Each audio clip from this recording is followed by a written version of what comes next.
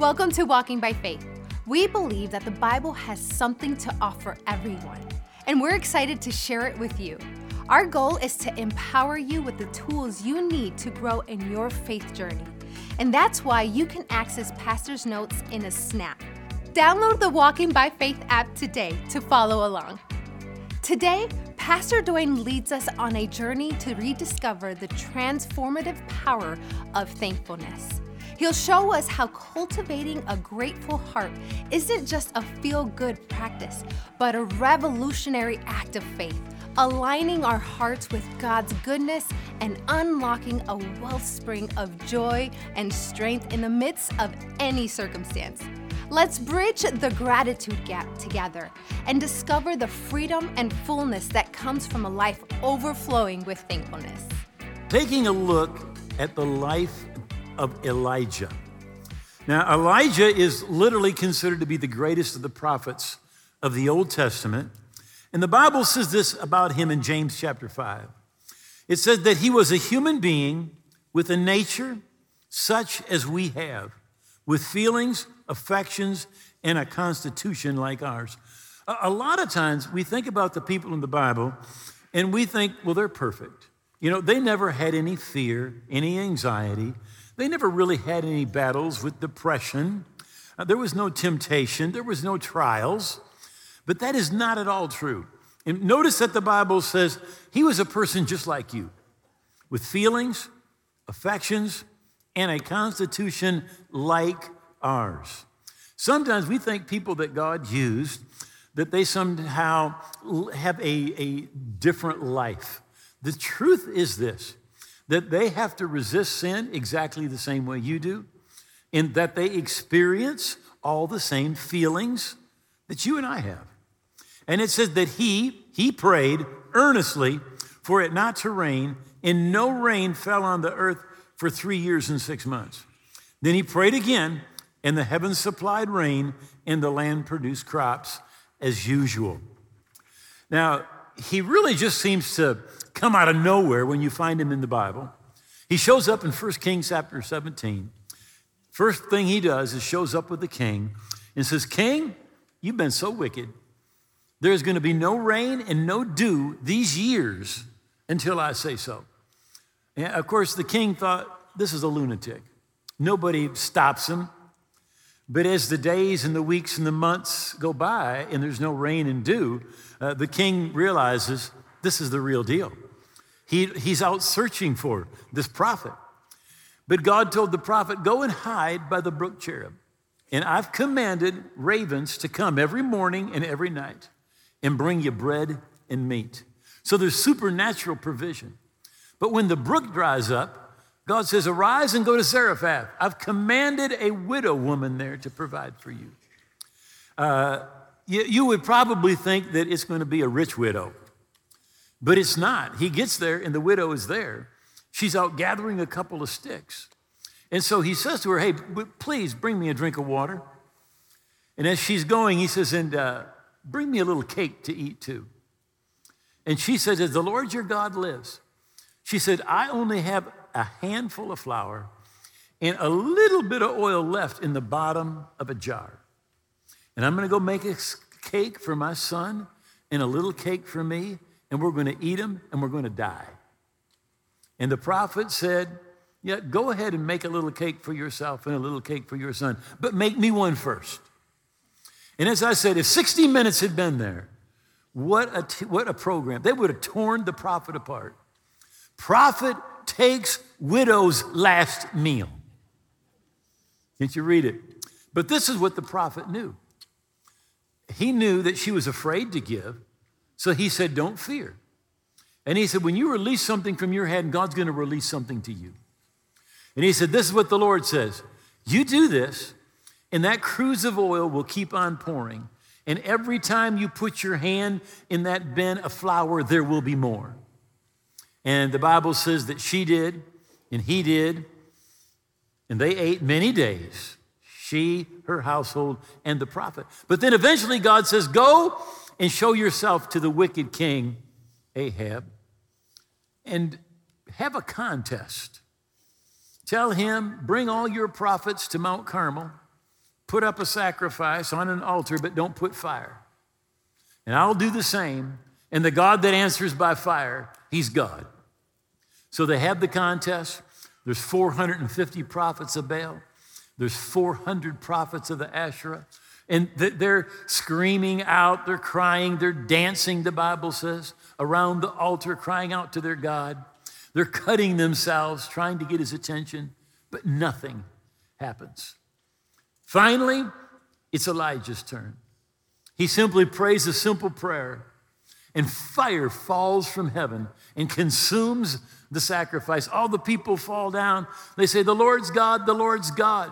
He grabs all the false prophets, he kills them. He goes up on the top of the mountain, prays again, and suddenly there's wind, there's dark clouds, there's thunder, there's lightning, and he gets word to the king and says, "Hurry up and get down to your town of Jezreel, because if you're not in a hurry, the rain's going to stop you." And the Bible says the Spirit of the Lord came on the prophet, and he outran the king's chariot. Now, he had to have the fastest horses and the best chariot, but for 18 miles, he outran them. And then the Bible says that Ahab, that's the wicked king, tells Jezebel, that's the wicked queen, all that Elijah had done. Also, how he had executed all the prophets with the sword. Then Jezebel sent a message to Elijah saying, "So let the gods do to me and more also, if I don't make your life like the one of them by this time about this time tomorrow." And when he saw that, I had that underlined in my Bible. When he saw that, he arose and ran for his life, went to Beersheba, which belongs to Judah, and left his servant there. But he himself went a day's journey into the wilderness and came and sat down under a broom tree. And he prayed that he might die and said, "It's enough. Now, Lord, take my life. I am no better than my fathers." Now, notice what it says. It says, when he saw that. She said, "You're going to be dead by this time tomorrow." And that is exactly what he began to see on the inside. He began to imagine how they were going to kill him, how they were going to celebrate, what was going to happen. He began to see it on the inside. And the truth is that we always move in the direction of our dominant thoughts. The Bible says this in Isaiah 26, verse 3. It says, "You," that's God, "will keep him," that's you, "in perfect peace, whose mind is stayed on you." Now the word mind there is the Hebrew word yester, and it means imagination and conception. So he's saying if you keep your meditation, you keep focused on God, on God's word, on God's promises, on God's mercy, on God's goodness, on God's faithfulness. You keep focused on God, and he will keep you in perfect peace. And notice imagination, conception. In other words, what we think about in our minds is where we conceive it. That's where the hope comes. You begin to, you start with a promise of God, and you read that, you begin to think about it, and you begin to imagine that thing happening. You begin to hope it's going to happen in your life. But the Bible says, Hebrews 11:1, now faith is the substance of things hoped for. If there's never any hope, if you never begin to see it on the inside, if it doesn't come to a place of expectation, it's not going to manifest in your life. So he'll keep you and I in perfect peace when our mind, our imagination, our meditation, our thoughts are stayed on him. Then the Bible tells us, after he prayed that prayer, he ends up and he goes to the Mount of God. And verse 9 says, "And there he went into a cave, and he spent the night in that place. And behold, the word of the Lord came to him and said to him, 'What are you doing here, Elijah?' And he said, 'I have been very zealous for the Lord God of hosts. For the children of Israel have forsaken your covenant. They've torn down your altars. They've killed your prophets with the sword. And I alone am left. And they seek to take my life.'" So let's take a look at where he's at. Verse 3 says he was very afraid. He's full of fear. Verse 4, he says, I've had enough. It's enough. Literally, he has lost hope. Then he says, Lord, take my life. He's so depressed, he's suicidal. He said, I'm no better than my fathers. Low self-esteem. He said, I've been very zealous for the Lord of God. I have worked hard for nothing. I have given my life, but there's no results. Then he says, I alone am left. He's lonely. And he is, in his mind, he's alone. And he said, they're trying to kill me. There's worry, there's anxiety. Let me just tell you something. Any two of those are a recipe for depression. Any two are a recipe for direction. So the Lord said to him, go out and stand on the mountain before the Lord, and behold, the Lord will pass by. And a great and a strong wind tore the mountains and broke the rocks in pieces before the Lord, but the Lord was not in the wind. And after the wind, an earthquake, but the Lord wasn't in the earthquake. And after the earthquake, fire, but the Lord wasn't in the fire. And after the fire, a still small voice. So it was when Elijah heard it that he wrapped his face in the mantle and he went out and stood at the entrance of the cave. Suddenly the voice came to him saying, what are you doing here, Elijah? What are you doing here? And by the way, so often what we think is that God's going to show up in some wild way. We're like, God, if this is your will, let 3 camels walk through the sanctuary. We want something spectacular. We want to see an angel. We want something like that. But God shows up in that still, small voice. Romans 8:16 says, the Spirit himself bears witness with our spirit. It's God speaking to you in your heart. That's where God speaks to us most of the time. A couple of things that are really key in breaking depression off from our life. I want to talk to you about at least 3. And the first one is this: have an eternal perspective. Look at it, if however long you're going to live, in light of eternity, it is just a little bleep on the screen. The apostle wrote this in 2 Corinthians 4. Therefore, we do not lose heart. Literally, we don't get discouraged. Even though the outward man is perishing, that the inward man is renewed day by day. That's saying your physical body is getting old. In my 30s, I used to do a lot of triathlons. I'm 70, I don't do anymore. I watch my grandkids do stuff and I just say, I can't do that. You say, well, the outward man is getting older. But the inward man is renewed day by day. You see, on the inside, I still think I'm 16. But my body keeps telling me different. For our light affliction, get that. That's worth underlining. Our light affliction, which is but for a moment, is working in us a far more exceeding weight of glory. Well, we look not at the things that are seen, but the things that are not seen. For the things that are seen are temporary, but the things that are not seen are eternal. Now, notice he talks about problems, and he calls them our light affliction. I want to read you a little bit. This is his light affliction. In labors more abundant, in stripes beyond measure, in prison more frequently, in deaths often. From the Jews 5 times I received 40 stripes minus 1. 3 times I was beaten with rods. And by the way, the rod thing was they took your shoes off and they beat the bottom of your foot with rods until they broke bones. 3 times beaten with rods. Once I was stoned, left for dead. 3 times I was shipwrecked. A night and a day I've been in the deep. In journeys often, in perils of water, perils of robbers, perils of countrymen, perils of Gentiles, perils in the city, perils in the wilderness, perils in the sea, perils among false brotherness, in weariness and toil and sleepiness often, and hunger and thirst, fastings often, cold, nakedness, besides the other things that come upon me daily, my deep concern for the churches. Our light affliction. I don't know what you're going through, but you just need to start calling it light affliction. Just kind of smile. because it's nothing in compare to eternity. It's nothing. He goes on, and here's what he says to the Lord. He says, I've been very zealous for the Lord of hosts, because the children of Israel have forsaken your covenant, torn down your altars, killed your prophets with the sword. I alone am left, and they seek to take my life. I alone am left, and they seek to take my life.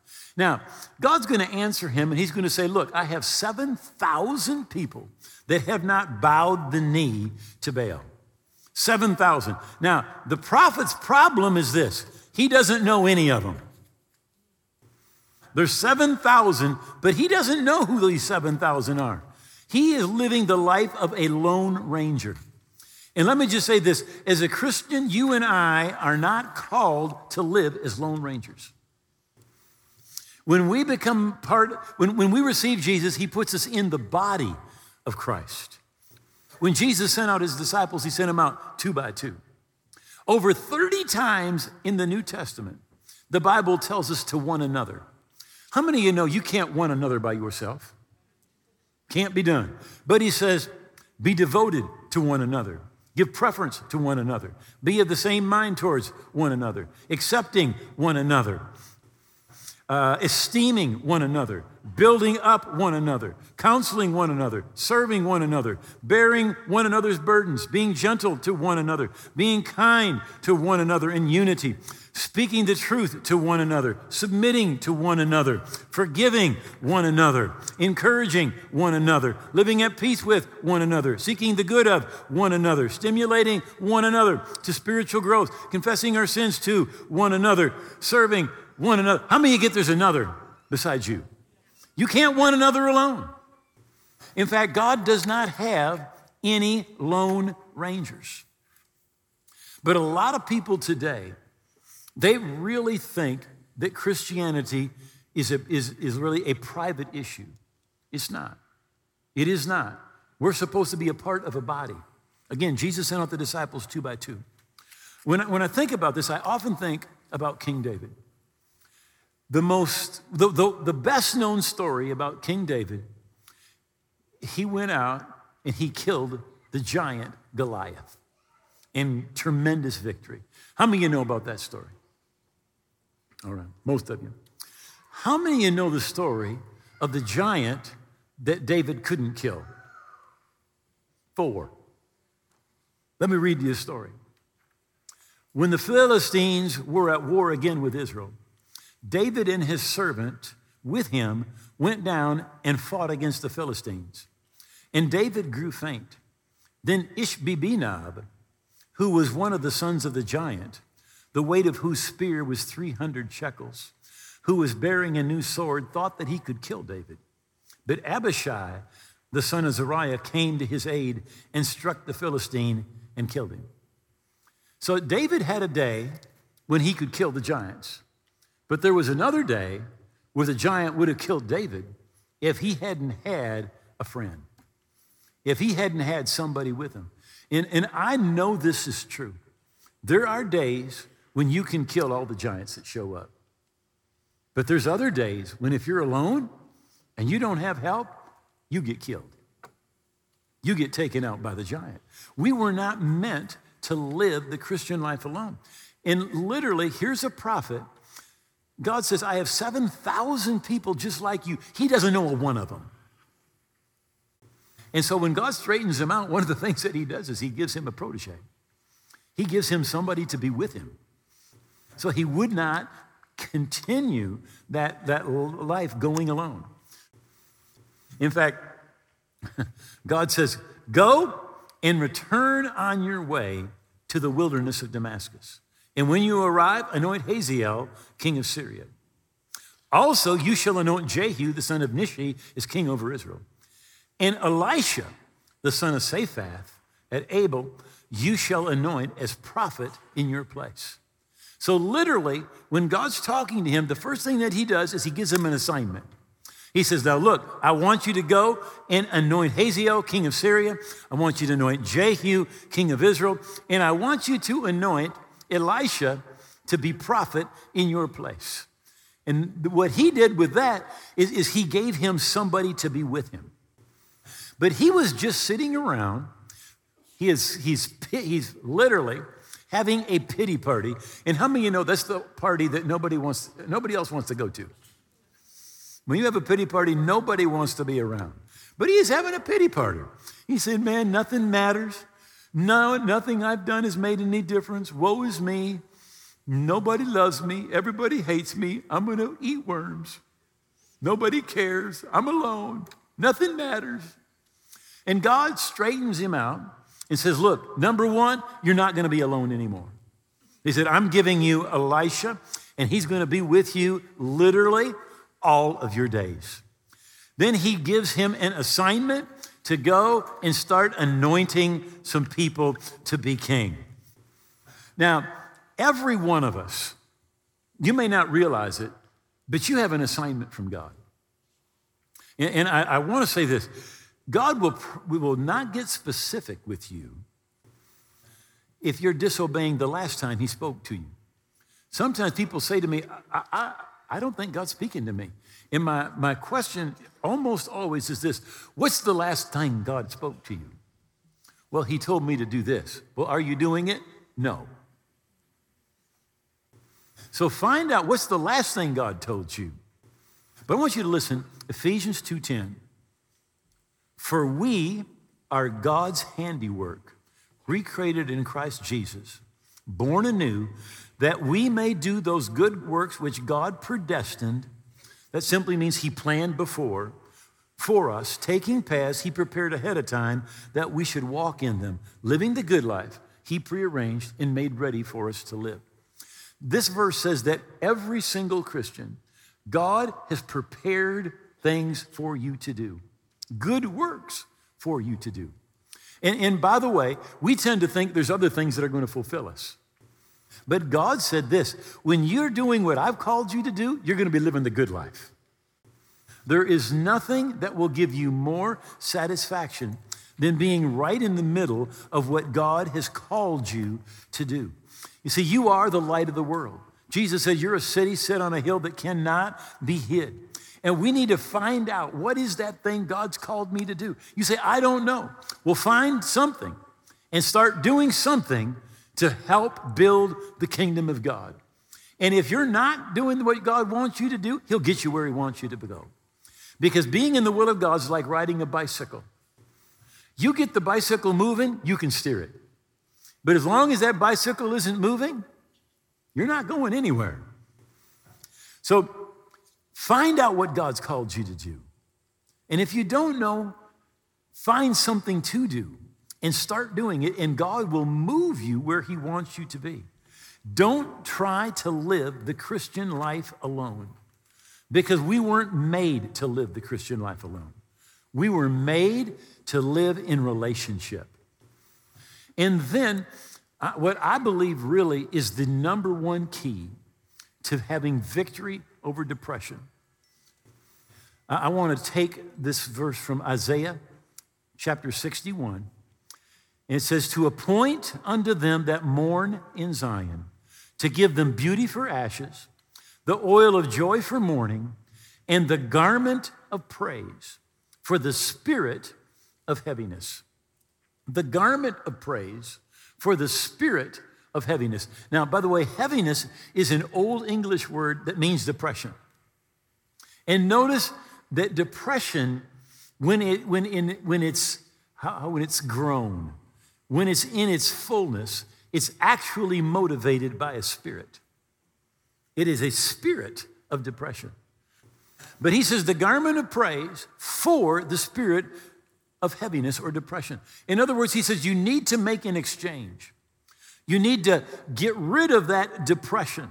Stop complaining, start praising, start thanking, start worshiping. And what you can't do is you cannot be thankful. You can't be praising and worshiping and stay depressed. The Bible says this in Hebrews 13. It says, therefore, by him, let us continually offer the sacrifice of praise, that is the fruit of our lips, giving thanks to his name. Now, we are continually to offer the sacrifice of praise. What is that? It's the fruit of your lips. It's when you speak it out and you're thanking God. But notice, it's a sacrifice. There's days when everything's great and you're like, woo, hallelujah. But there's other days when you don't feel like it. And those are the days that it's a sacrifice of praise. Habakkuk said it this way: though the fig tree may not blossom, nor fruit be on the vine, though the labor of the olive may fail, and the fields yield no fruit, though the flock may be cut off from the fold, and there be no herd in the stall, yet I will rejoice in the Lord. I will joy in the God of my salvation. He said, doesn't matter what's going on, I'm going to rejoice in the Lord. I am going to be thankful. In in Revelation 4, verse 11, it says, and for your pleasure, they were created. You were created for God's pleasure. Did you know that? That's what you were created for. So, look at Adam and Eve. They are in the Garden of Eden. There's no sin problems. There's no money problems. There's no health problems. There's no in-law problems. There's no family problems. There's no depression problems. There's no racism problems. There are no problems, right? And do you know what they do? They are created and they're fulfilling the purpose for which they're created. They're fellowshipping with God. They're fellowshipping with God. And you may not realize it, but you could be in the penitentiary in solitary confinement and you can fulfill your purpose. You can praise God. You can fellowship with God. You can worship God. You were created for His pleasure. Now, David, in Psalms 116, where did it go? There it is. He is literally fighting depression. And he tells us what he did. So here's how the verse starts. Verse 7 says, return to your rest, O my soul. Now, here's what he's saying. He says, my mind is going crazy.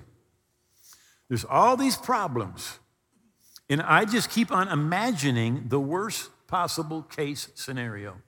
Is there anybody here that when problems show up, your mind shows you the worst thing that could happen? Okay. That's literally what David has happening. And so he's going to tell us what he did. Now, as he's doing that, I want to remind you of Isaiah 26 and verse 3, which says, you will keep him in perfect peace, whose mind, imagination, meditation, conception is stayed on him. Now, what so often we think is, well, I've got these bad, I'm depressed because of my mind. I've had many people say I have a chemical imbalance. And you know what? You're probably right. Several years ago, I was listening to Dr. T.L. Osborne. And he said something that stuck with me. This is what he said. He said, now, scientists have tabulated over 1,000 different secretions from the human brain. Over 1,000 different secretions from the human brain. He said, now, what happens is this. He says, you start thinking about revenge. You start thinking hateful thoughts. He said, and as your brain begins to secrete, and it's like putting rust in your joints. He said, but you begin to be thankful. You begin to forgive. He said, and it's like your brain secretes, and it's putting WD-40 into your joints. See, the question is not, is there a chemical imbalance? The question is, does the chemical imbalance produce the depression, or does the depression and wrong thoughts produce the chemical imbalance? And I believe it's the second. Again, over 1,000 different secretions from the brain, depending upon what we think. And he will keep him in perfect peace, whose mind, imagination, whose meditation is stayed on him. So David said, return to your rest, O my soul. He says, for the Lord has dealt bountifully with you. And he looks and he said, God has been good to me. He said, you delivered my soul from death. Oh.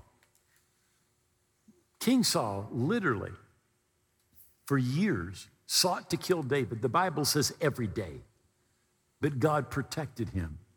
He said, you delivered my soul from death, my eyes from tears. He had a number of heartbreaking family situations that literally broke his heart. But God, you know what God did? God healed his heart. He said, my feet from falling. One of the best known stories about David is he fell. He fell into sin with Bathsheba. But you know what? God forgave him. And he said, God, you put me in a large place and you set my foot on a solid rock. He looked at all that God had done and he began to be thankful to God for all that God had already done. Listen, this is Psalm 78, verse 41. Yes, again and again, they tempted God and limited the Holy One of Israel.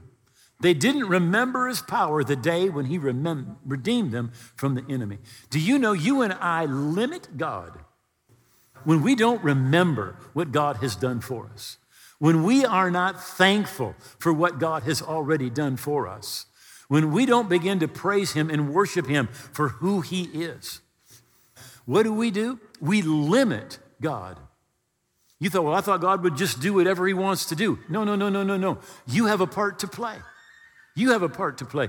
The Bible says they limited God when they didn't remember his power. They didn't remember all the things God had done to deliver them and to provide for them and to protect them.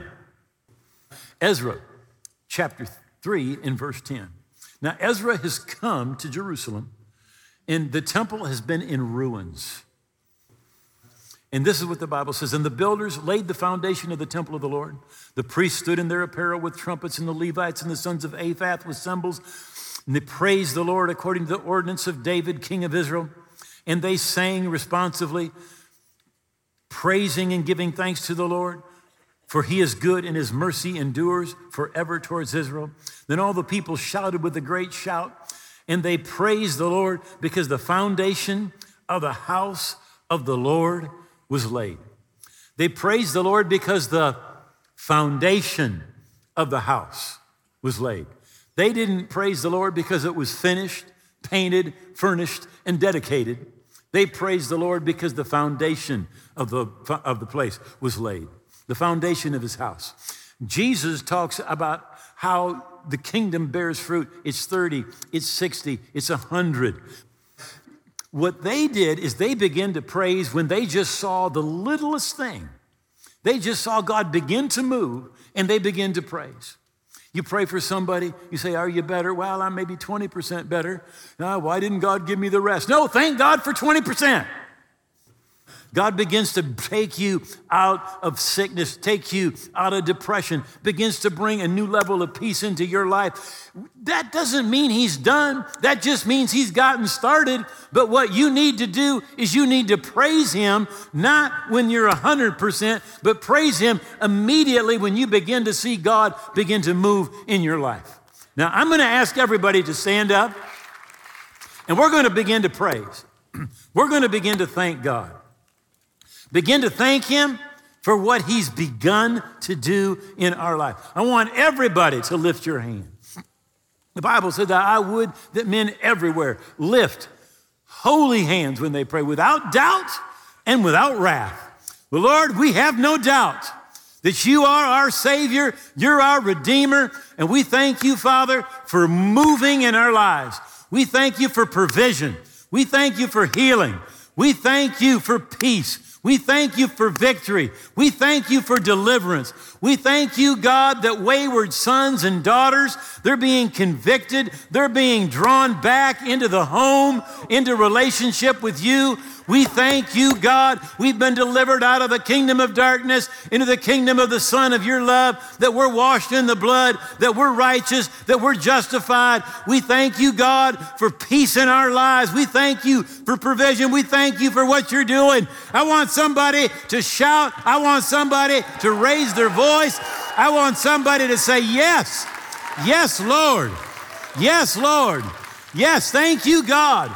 Thank you for provision. Thank you for healing. Thank you for deliverance. We thank you, God, for what you've begun and that you will complete the work that you have begun in each heart, each life, each family, each body. We thank you for it in Jesus' mighty, mighty name. Hallelujah. Hallelujah to the Lamb. Thank you, Lord. Thank you, Lord. Thank you, Lord. Woo. Now, be seated for just a moment. I want to encourage you. That should be a part of your daily time with God. A time where you begin to thank God for what he has done.